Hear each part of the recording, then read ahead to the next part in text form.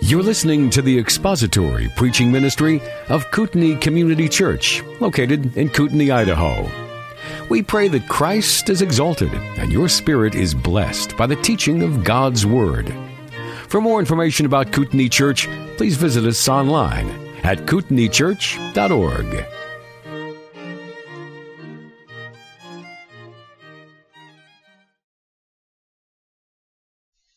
O Shepherd of Israel, we pray that you would open our eyes and our hearts to your word, that lead us beside the still waters of your voice and your word, that we might feast upon what we see of Christ and what he has done for us. May we walk away from here with an increased appreciation for our Savior, that you would fill our hearts with wonder, love, and praise for you, for your Son, what you have done for us in the salvation that you have given to us and in the atonement of Christ. May you be glorified here through our time and our study together.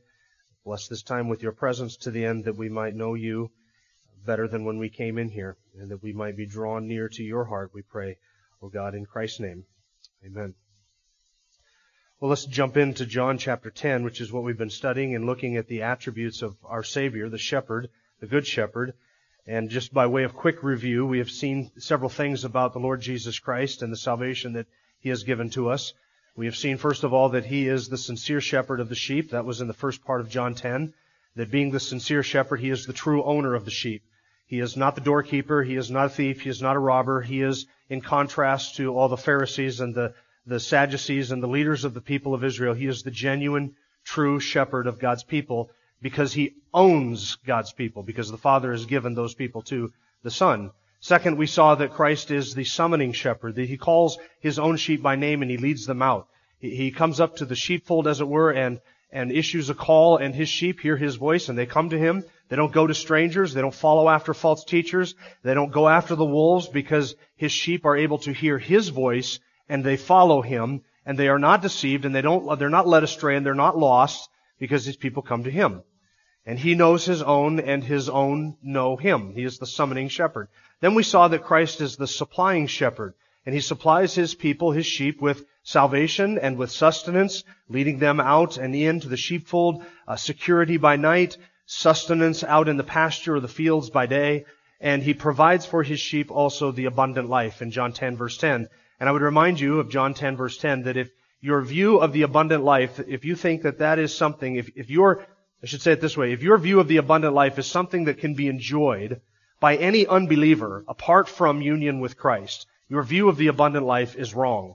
That means that it's not prosperity, it's not health and happiness, it's not all the things that this world has to offer. That is something that Christ gives to his sheep alone. Christians enjoy the abundant life. No unbeliever can enjoy any element of the abundant life, because the abundant life is salvation. That was John 10 all the way up to verse 10. Now we're looking at verses 11 through really verse 18, and in this section of John chapter 10, we see Christ as the sacrificial shepherd. He is the sincere shepherd, the summoning shepherd, the supplying shepherd, and now the sacrificial shepherd. And these verses are near and dear to us, familiar to many of us. And we're going to be looking at two things, and we're going to read this passage, and as we read this passage, I'm going to show you the outline that we're going to be using as we work our way through these verses in the next few weeks. We're going to be looking at two elements of the sacrifice. Number one, the beneficiaries of the sacrifice. That's in verses 11 through 16. And then second, the sovereign and voluntary nature of the sacrifice, verses 17 and 18. First, the beneficiaries, and then second, the sovereign and voluntary nature of his sacrifice. So this passage has to do with Christ giving himself for his sheep, laying down his life for his sheep. So let's look at that outline as we work our way through, beginning of verse 11. I am the good shepherd. The good shepherd lays down his life for the sheep. He who is a hired hand and not a shepherd, who is not the owner of the sheep, sees the wolf coming and leaves the sheep and flees, and the wolf snatches them and scatters them. He flees because he is a hired hand and is not concerned about the sheep. Now I want you to notice there the emphasis again on the ownership. This shepherd sacrifices himself because he is the owner of these sheep that are being discussed. He's the owner of them. That's verses 11 through 13. The second reason he gives himself for his sheep is because he knows his sheep. Look at verse 14. I am the good shepherd, and I know my own, and my own know me, even as the Father knows me, and I know the Father, and I lay down my life for the sheep. That's his ownership, or his knowledge of the sheep. He knows the sheep. Then in verse 16, He gives His life for the sheep so that He can unite the sheep. I have other sheep which are not of this fold. I must bring them also, and they will hear my voice, and they will become one flock with one shepherd. Those are the beneficiaries of His sacrifice. He gives Himself for His sheep because He owns His sheep, He knows His sheep, and He unites His sheep. Now in verses 17 and 18, I want you to notice the voluntary and sovereign nature of His sacrifice. Verse 17, for this reason the Father loves me, because I lay down my life so that I may take it again. No one has taken it away from me, but I lay it down on my own initiative. I have authority to lay it down, and I have authority to take it up again. This commandment I received from my Father. That describes a voluntary and sovereign sacrifice. So let's begin with the beneficiaries of the sacrifice. We're going to look at verses 11 through 13 today, and we're going to see that Christ gives Himself for His sheep because He owns the sheep. And this issue of ownership, as we're going to see, we work our way through the passage, this issue of ownership is a key element in this whole analogy. If you take that fact, who Christ owns and by what virtue, how He owns His sheep, if you take that out of the analogy, the whole thing means absolutely nothing. It is His ownership of the sheep and His unique relationship to His sheep and what uniquely He has done for His sheep and His sheep alone that is the key to this whole shepherding analogy. All right, verses 11 through 13, the beneficiaries, because we are the beneficiaries because He owns His sheep. Look how He begins verse 11. I am the good shepherd.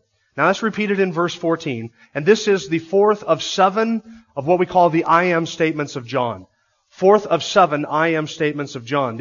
We've seen in John that over 20 times Jesus uses the words I am to describe Himself, speaking of Himself. Some of them are clearly claims to deity, like John 8:58. Before Abraham was, I am. Unless you believe that I am, you will die in your sins. Those are claims to the I am name title of Exodus chapter 3, where Moses was at the burning bush. And God said to Moses, you shall say to the children of Israel, the I am has sent you. So when Jesus in John 8 says, I am, He's using a divine title. 7 times in John's gospel, Jesus uses these unique metaphors or analogies where He says I am, but then He follows it by a predicate nominative, sort of fills in the blank at the end to give some analogy of Himself, His person and His work. This is the fourth of 7 of the I ams. Now remember I told you in John, the beginning of John, if you can memorize the 7 discourses and the 7 signs of John's gospel, you have a good handle on the outline. Fortunately, if you memorize the 7 discourses, you pretty much know the 7 I am statements. In John 6 verse 35, Jesus said, I am the bread of life. That's the first one. In John 8 verse 12, Jesus said, I am the light of the world. That's the second one. The third one is right here in John chapter 10, I am the door. John 10:7 and John 10:9. And then the fourth one is, I am the good shepherd, verse 11 and verse 14. There are 3 more. I am the resurrection and the life, John chapter 11. I am the way, the truth, and the life, John 14:6. And I am the vine, John 15. And I'm not sure which verse it is, but it's in John 15, the vine or the upper room discourse. So those are the 7 I am statements of John's gospel. 7 signs, 7 discourses, 7 I am statements. Now you think maybe John had a penchant for the number 7, right? Or is that just an accident of inspiration? I don't know if it's an accident or not, but you can't get into any kind of numerology and say, well, we have 3 sevens, and you know how some people will do that? You've seen them on TV. We're not going to get into that. Just to observe, there are 7 I am statements, and they are all connected with these discourses that Jesus is giving. That He is now the good shepherd. Verse 11 and verse 14. The word good translated there is it's a very robust and full word. When Jesus says, I am the good shepherd, it's a robust and full word good. Different than our English word for good. It's kalos in the Greek. Our English word good, it kind of really doesn't mean much of anything at all. Have you ever noticed that? The weather is good. Dinner was good. It's all good. What do those words mean? What does the word mean? What does the word good mean in any of those instances? We can use the word good to describe something that is pleasant, something that is pleasurable, something that is pretty, something that is enjoyable, something that is good to me. We can use the word good to describe something that is morally good. We can use the word good just to describe something that's copacetic. It's all good. That means there's nothing bad happening. But the Greek word for good here is a word that's far more meaningful and far more profound than that. It's not just speaking of Jesus' moral qualities, His moral goodness, as in Jesus is a good shepherd who does good things, morally speaking, as opposed to bad shepherds who do bad things, morally speaking. It's not just that idea. Though Jesus is morally good, that's not just what the word, that alone is not what this word means. This word refers to something that is noble in character and something that has an attractive element about it. In fact, this word kalos has been translated beautiful. I am the beautiful shepherd.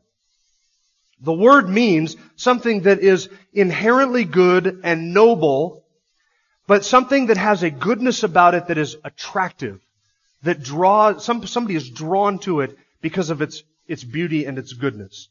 You understand how this is different than just a moral goodness. Somebody can be morally good without being attractive, and I don't mean physical appearances. You know what I mean? Somebody can be morally good without having an attractive quality about them. Think Pharisees. The Pharisees were morally what? Good.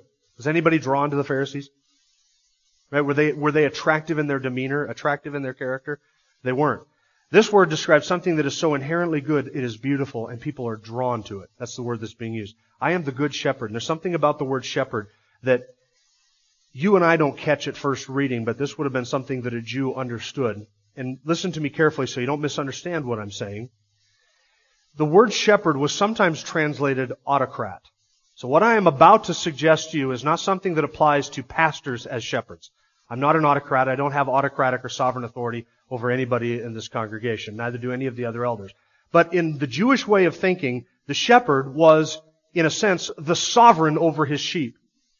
A shepherd had full control over all of the care and administration and the tending of his sheep. The shepherd decided which sheep got sheared. The shepherd decided which sheep got fed, when they got fed, where they spent the night, where they drank water, which sheep got sacrificed, which sheep got bread. Everything concerning the care and administration of the sheep rested under the sovereign control of the shepherd. So in a Jewish mind, when you talked about being a shepherd of something, that meant that you had full and sovereign control over that group of animals. And that is, in a sense, I think the idea that is true with Jesus and His body, the church. He is our shepherd. And the word shepherd does have the idea of care and compassion and love and concern and nurturing, but never think for a moment that just because Jesus is all of those things to His church, His sheep, that we as the sheep are able to walk over top of Him. Because listen, He is still our King. He is still the sovereign. We have to remember that. So in terms of the Good Shepherd, He is the benevolent autocrat. A very kind sovereign.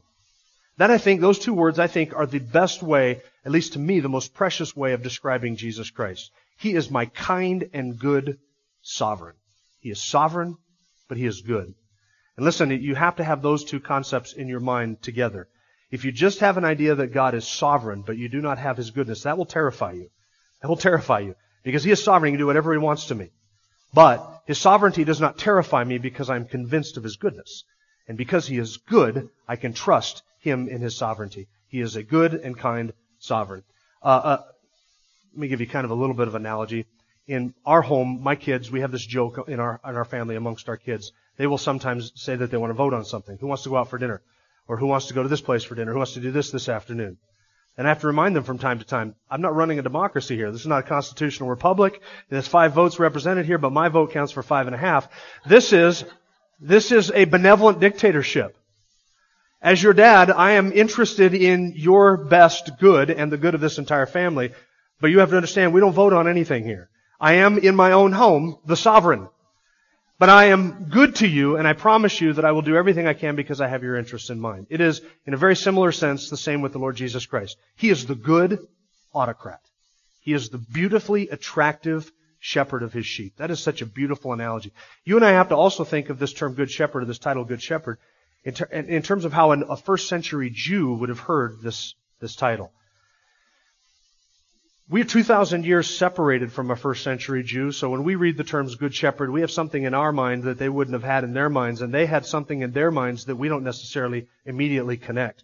The two things that they had in their mind that we don't necessarily connect with the terms good shepherd are, number one, a title of divinity, and number two, a title of messiahship. This is a divine title in the Old Testament, and it is a title of the Messiah in the Old Testament. Let me give you a couple examples of both. First, it is the title of divinity in the Old Testament. And I've reminded you before of Psalm 23, verse 1. The Lord is my shepherd, I shall not want. Psalm 28, verse 9, which we read earlier this morning. Save your people and bless your inheritance. Be their shepherd also and carry them forever. This was a prayer of the people, or of David, to God, to be his shepherd. Ultimately, the nation of Israel looked to God as the shepherd, as the one who would care and tend for them. Psalm 80 verse 1, O give ear, shepherd of Israel, you who lead Joseph like a flock. You are enthroned above the cherubim, shine forth. And then Isaiah 40 verse 11, Behold, the Lord God will come with might, with his arm ruling for him. Behold, his reward is with him, and his recompense before him. Like a shepherd he will tend his flock. In his arm he will gather the lambs and carry them in his bosom. He will gently lead the nursing ewes. So that's the imagery that is used of the nation of Israel and their relationship with God. So an Old Testament Jew thought of Yahweh as their shepherd. So when Jesus arrives on the scene in this context and says, I am that good shepherd, what do you think first century Jews heard? They heard him using the language of Psalm 23, the language of Isaiah chapter 40, and they understood exactly what he was claiming, which is why in verse 20 they say, he's insane. He is saying things that only an insane man would say. He's demon-possessed. Because they understood exactly what he was claiming to be. He was claiming to be God. He was claiming to be God. That is a divine title or divine imagery that Jesus applies to himself. Second, it is also a title or imagery of the Messiah. And there are passages in the Old Testament that spoke of the Messiah coming and being a shepherd for Israel. So now we have in Jesus these two imageries, the imagery of the divine title itself, and the imagery of the Messiah. It is a divine title and it is a messianic title. Let me give you a couple examples of the messianic title. You're familiar with this prophecy, Micah 5 verse 2, which says, As for you, Bethlehem Ephrathah, too little to be among the clans of Judah, from you one will go forth for me to be a ruler in Israel. His goings forth are from long ago, from the days of eternity. You read that on Christmas cards all the time at Christmas, a prophecy of the birth of Christ. Well, 2 verses later, verse 4 says, And he will arise and shepherd his flock in the strength of the Lord, in the majesty of the name of the Lord his God, and they will remain, because at that time he will be great to the ends of the earth.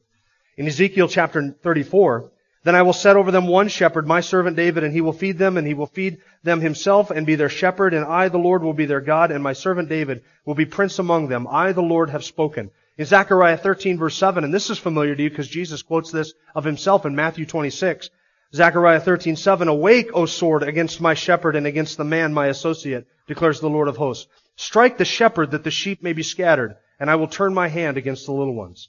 So those are all prophetic references to the coming Messiah using the imagery of one who would be a shepherd. So if we were to look at the Old Testament through New Testament eyes, through the full revelation of the person of Christ, and we see that this one who has come, who claimed to be the good shepherd, is both God and he is Messiah. He is both God and Messiah. And that is how a Jew would have understood that. He's claiming to be God. He is claiming to be the Messiah. That's why, as I said in verse 20, they claimed that he was crazy. They said he was nuts. He's insane. What is the good shepherd going to do? The good shepherd is going to lay down his life for the sheep. That phrase, lay down his life, is used 5 times in this passage, and I want you to see all the references to it. In verse 11, I'm the good shepherd. The good shepherd lays down his life for the sheep. Then in verse 15, even as the Father knows me, and I know the Father, and I lay down my life for the sheep. In verse 17, for this reason the Father loves me, because I lay down my life so that I may take it again. No one has taken it away from me, but I lay it down on my own initiative. I have authority to lay it down, and I have authority to take it up again. That phrase is something that only John uses, by the way. Only John refers to Jesus dying with that phrase, laying down his life. And that phrase has in it the idea of a complete voluntary sacrifice. A completely voluntary sacrifice. Not one who is killed by an accident of history, or one who is martyred for his faith, but one who came with the intended purpose of laying down his life for his sheep. So it's a voluntary sacrifice that he is describing there, and that's how John uses the language even in 1 John chapter 3 verse 16, where he says, we know by this that he laid down his life for us, and we also ought to lay down our lives for the brethren. So he's going to, the sacrificial shepherd is going to lay down, that is forfeit or give up willingly, voluntarily, as an act of his own will. He was driven to the cross so that he might sacrifice or pour out his life for his sheep. And that's what the Good Shepherd came to do. Look at verse 11. He's going to lay down his life for the sheep. And he who is a hired hand, verse 12, and not a shepherd, who is not the owner of the sheep, sees the wolf coming, and leaves the sheep, and flees, and the wolf snatches them, and scatters them.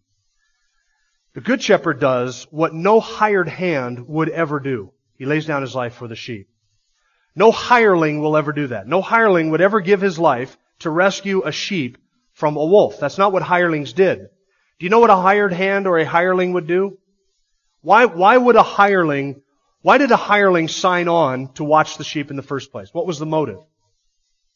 Hire. That's the term hireling. He was in it for the money. No hireling is ever going to get paid enough that he would think it worth risking his life for the sake of the sheep. You and I can understand this. He's not the owner of the sheep. The hireling doesn't own the sheep, so the hireling is not interested in laying down his life or giving up or sacrificing or risking himself for the sake of the sheep. Sheep that aren't his, he doesn't care. He doesn't have any vested interest in those sheep. So when the hireling is watching the flock, if a wolf comes in and grabs onto one of the sheep, what's the hireling going to do? Hey, it's just one sheep. I got 99 others over here in the flock. I can sacrifice one. I don't get paid enough to risk my life with that wolf. Have you ever said that? Have you ever had a job where they asked you to do something so dangerous that you said to yourself, I don't get paid enough to do this? I had a guy that I worked with roofing who did that. Every once in a while, we'd get on a roof that was so dangerous, so hairy, that he'd say, you know what, you don't pay me enough for this. Now, unfortunately, he was on the food chain above me, and I wasn't experienced enough to have the luxury to say to the boss, you don't pay me enough to do this. So I got up there and I got paid to get experience that day in doing something that nobody else wanted to do. You understand the concept of a hireling, and their interest is not in the sheep, their interest is in the paycheck. And the hireling looks at the wolf, and looks at the paycheck. I don't get paid enough to do this. Let me give you another situation that would be analogous to this. I want you to imagine that your next door neighbor walks over to you, and he's carrying his poodle with him, and he says, I'm going to go on a 2-week vacation. I'd like you to watch my poodle for me. Now the neighbor, you think, I'm not really interested in poodles per se. I'm really not a big fan of poodles, but last time I was out of town on garbage day, my neighbor took my garbage out to the road for me so that the garbage man picked it up, and he kind of watches my house and picks up my mail when I'm on my vacation. I'll return the favor. I'll watch his poodle for him. So you start to poodle sit. Now, a couple nights into your poodle sitting job, you're laying there sleeping and you smell smoke. And you get up and you realize your house is on fire. So you gather up your kids and some precious belongings. You call 911. You get out of the house, out on the street. You're sitting there watching the flames inside of your house, waiting for the fire department to show up. And suddenly you realize I locked the poodle in the laundry room for the night. And let me ask you a question. Do you rush into a burning building to save that poodle? It's your neighbor's poodle. Do you really care? Do you really care about a poodle? Now, if it's an Airedale or a German Shepherd, you might think to yourself, all right, but after all, it's a poodle. And it's not your poodle. It's not your poodle. Now, maybe you're saying, Jim, I would rush into a burning building to save a poodle. You're a better man than me, Gungadin. That's all I can say. You're far better than me. I wouldn't do that. I would look at it and say, the poodle's going to burn. I'm not rushing in and sacrificing anything for the sake of a poodle, particularly a poodle that is not my poodle, it's my neighbor's poodle. I'm not concerned about the poodle because it doesn't belong to me. But I would be vested and have a vested interest and concern for something that what? Belonged to me. That's the issue of ownership. Look at verse 13. He flees because he's a hired hand and he's not concerned about the sheep. He's there for the money. Now it may be that what Jesus is intending here is a reference to the Pharisees and the Sadducees as being the hired men or the hired hand in this analogy. That might be. They didn't care about sheep. They weren't concerned about anything but what the sheep could sacrifice for them. But I want you to notice that this whole analogy, the idea of a shepherd sacrificing himself for the sheep, notice how turned on its head that would be to what they would have expected. They were familiar in their sacrificial system of Old Testament worship. They were familiar with sheep dying for the shepherds. The shepherd would sacrifice the sheep and by faith believe that in sacrificing that innocent animal for his sin, he could live by virtue of that animal's appeasing the wrath of God on his behalf. So they were familiar with animals dying for their shepherds. This is something radically different. Here's the shepherd dying for his animals. That was entirely different. That was an entirely radical twist on what they were familiar with. Let me give you a couple other interesting twists on the analogy. If an Israelite shepherd died for his sheep, it was entirely an accident. You can understand that, right? No shepherd ever went out at night and said, I'm going to go out today and I'm going to do something to sacrifice myself and die for the sheep. Shepherds lived for their sheep. They wanted to live for their sheep. If a shepherd happened to die out in the field while tending his sheep, it was completely accidental. No shepherd ever did that intentionally. But what does the language of this passage suggest? Jesus did this intentionally. An Israelite shepherd, if he died, it was an accident. Our good shepherd, when he died, that was the reason why he came. He did not come to be served, but to serve and to give his life as a ransom for many. Mark 10:45. He came to give his life as a ransom for many. He came to die. That was his intention. This was not an accident. The crucifixion is not an account of what men did to Jesus, but what Jesus did for men. It's entirely different. A second kind of twist on this analogy is that if an Israelite shepherd died, it meant the total devastation and destruction of the sheep. The worst thing that could possibly happen to a flock out in the field was to have their shepherd die, because then they were certain to be scattered and destroyed and threatened by every conceivable threat. Wolves, thieves, and robbers, other shepherds would pick them up, because the death of the shepherd meant the destruction of the sheep. But it is the complete opposite with the death of the good shepherd, isn't it? The death of the good shepherd means not destruction for the sheep, but security and safety and salvation and deliverance for his sheep. So it's a little bit of a different twist on that analogy. So I'm the good shepherd, Jesus says. The good shepherd gives his life for his sheep. He lays it down on his own accord. It is a voluntary action. It's not accidental, and it means the deliverance for the sheep. Now I want you to notice again something we started with. The whole analogy hinges on this element, that Jesus is the owner of the sheep. And I asked you several weeks ago, how did he become the owner of his sheep? Did he become the owner of the sheep when I decided to become his sheep? Did he become the owner of the sheep by virtue of my decision? Or did he become the owner of the sheep by virtue of the Father giving the sheep to him? This point of ownership goes all the way through the entire analogy, all the way down to the end of verse 26, where Jesus says, you don't believe because you're not of my sheep. It goes further. Verse 27, my sheep hear my voice. I know them. They follow me. I give eternal life to them, and they will never perish, and no one will snatch them out of my hand. My Father who has given them to me is greater than I, and no one is able to snatch them out of the Father's hand. I and the Father are one.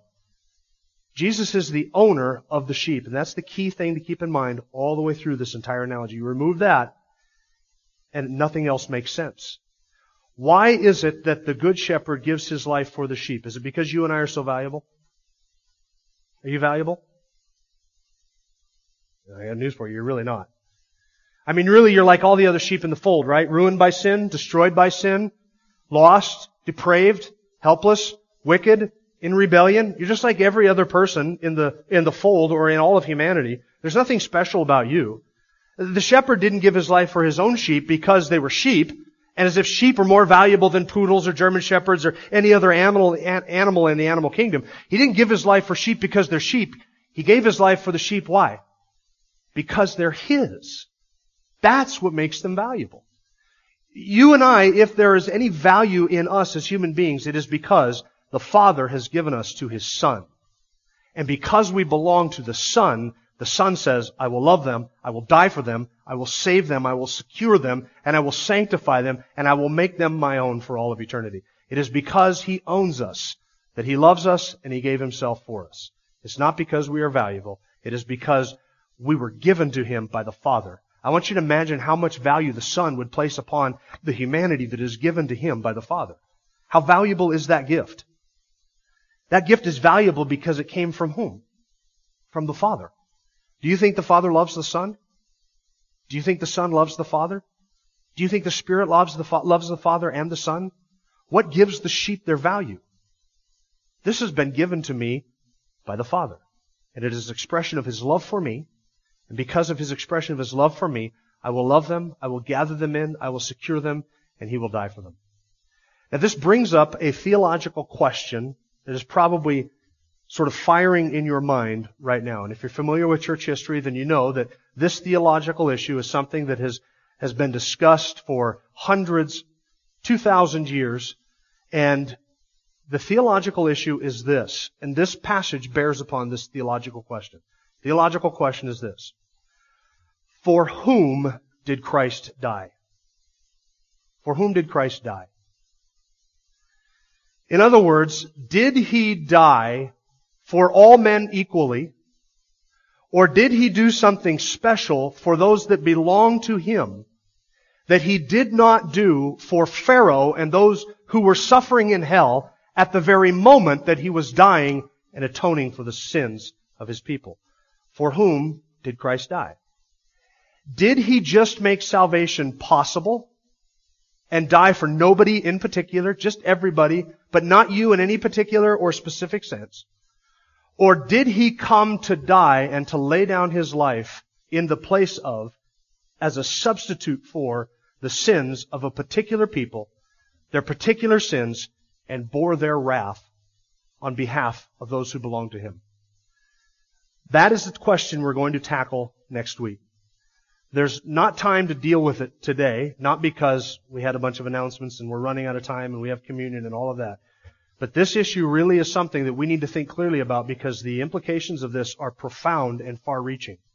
It has to do with our theology of the justice of God and the foreknowledge of God, and whether He knows what He is doing, and whether He had any particular thing in mind specifically when He sent His Son to die on the cross. Or was it just an accident of history?